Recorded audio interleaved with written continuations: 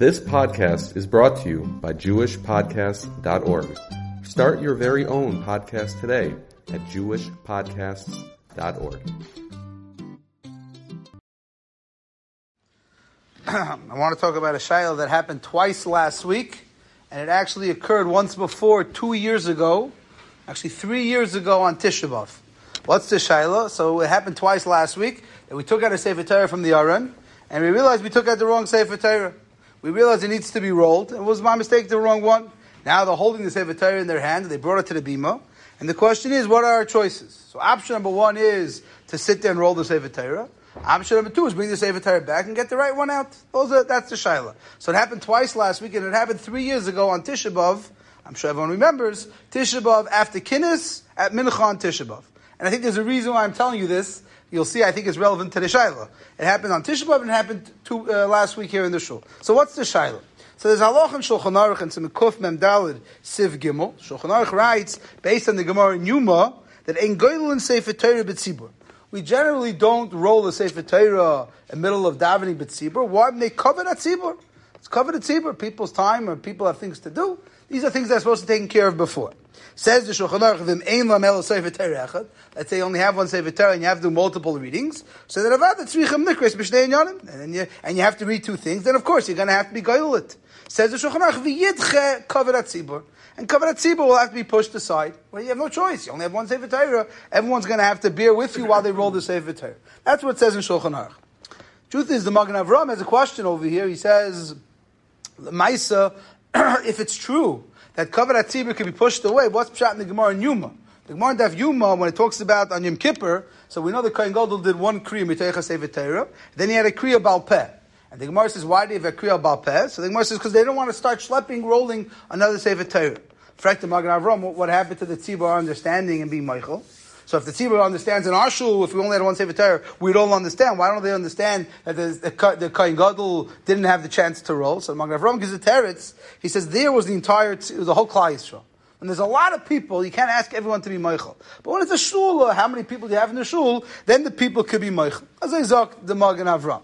The point is, you see from the Gemara, that there's a serious issue called, what we call cover at tzibur, to make everyone wait while they roll it. It's interesting, the Mishnah Berurah quotes from the Darkei Moshe, if you only have one Sefer Torah, again, if you realize you have to roll a Sefer Torah, he says roll it by Psukah de Zimra.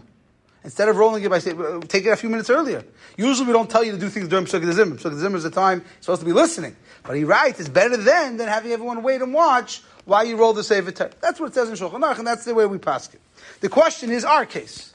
What about our case? Our case, where you take out the Sefer Torah, and now already you have a Sefer Torah in your hand, what are your options? So you'd say, no, it's very bad to sit and make everyone wait while you roll the Sefer Torah.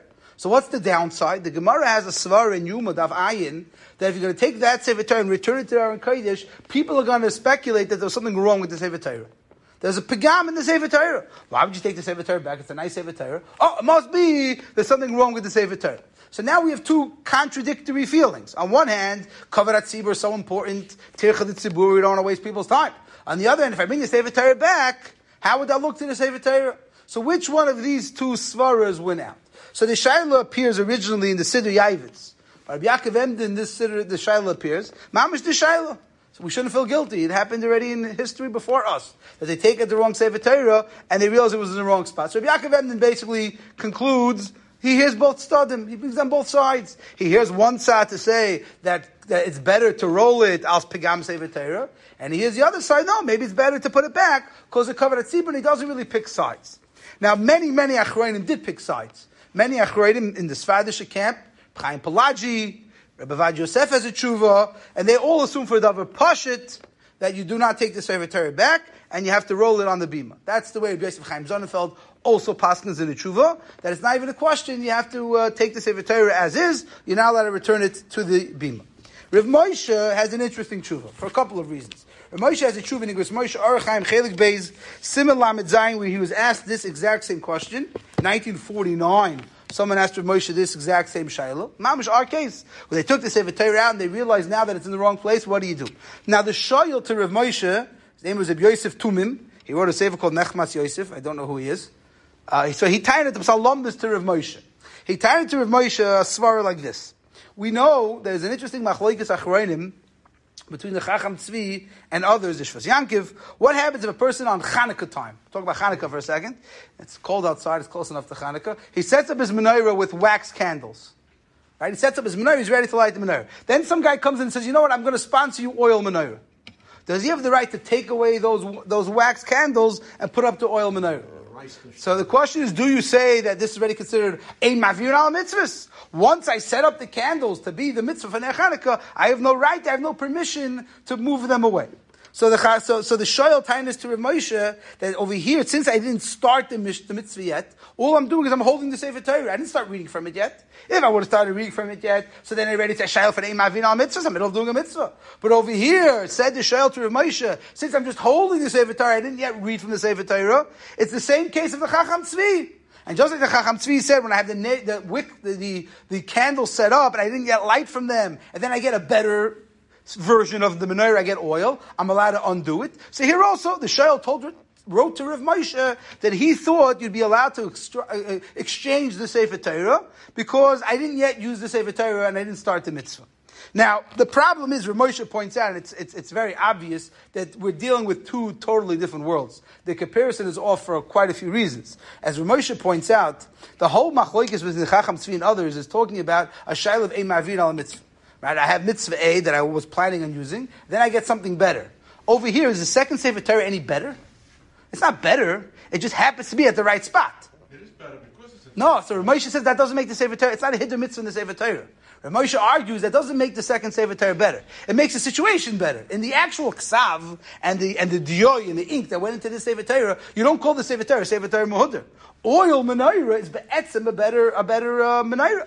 So therefore said Rav Moshe, your question by the Sefer Torah has nothing to do with the Chacham Tzvi. And Rav Moshe proves it beautifully. Rav Moshe says, I'll prove it to you. You know why? Because if Yaakov Emdin, who was the son by the Chacham Tzvi, he declared this exact shayla, and he never once referenced his father's comment about the menorah. Why not, says Rav Moshe? Because the menorah shayla with the Chacham Tzvi has absolutely no connection to our sugya whatsoever. And therefore Rav Moshe said, you're mixing apples and oranges. So Rav Moshe says, so what's the shayla by us? The shayla by us is like Rabbi Yaakov Emden presented it. What do you say wins? Do you say kavod hatzibur of Geilit, or do you say no versus Pagam Sefer Torah? So Rav Moshe points out, maybe there's no Pagam Sefer Torah over here. I didn't open the Sefer Torah yet. What's going to happen? I take the Sefer Torah and I walk down. Someone's like, oh, there's something wrong. What's wrong with the Sefer Torah? We didn't even open it yet. Pagam Sefer Torah maybe makes sense when you have a Sefer Torah open, you decide to look, you close it, you put it back. But over here, I didn't even open the Sefer Torah yet. Where's the Pagam Sefer Torah? So Rav Moshe writes in the Tshuva the following psak. Says Rav Moshe, since I hear both sides, Rabbi Yaakov Emden brings down both sides, so Rav Moshe paskins the follow. Ulechein ledina, kivin she'ika beis shitas, v'yesh tam nochem chol echad. Each reason has a compelling argument behind it. Says Rav Moshe, the Ovid Kimar Ovid, the Ovid Kimar Ovid. You could do whatever you want. Whatever you want, you're okay. Not like a lot of the Achronim we saw that Paskin clearly, you have to use the Sefer Torah they have. No, says Rav Moshe. I hear both arguments. And again, says Rav Moshe, you could do either way. But let's say the Tzibur Taka not makbid. They have all the time in the world. They're in no rush, nowhere to go. Now, granted, this happened once in the morning, where people were talking more nervous about getting parking tickets across the street. And the other time it happened was on Tisha B'Av after Kinnis, where people were tired from being here a whole morning listening to Kinnis. So I'm not so sure how people were so easygoing with their time. They wanted to get moving.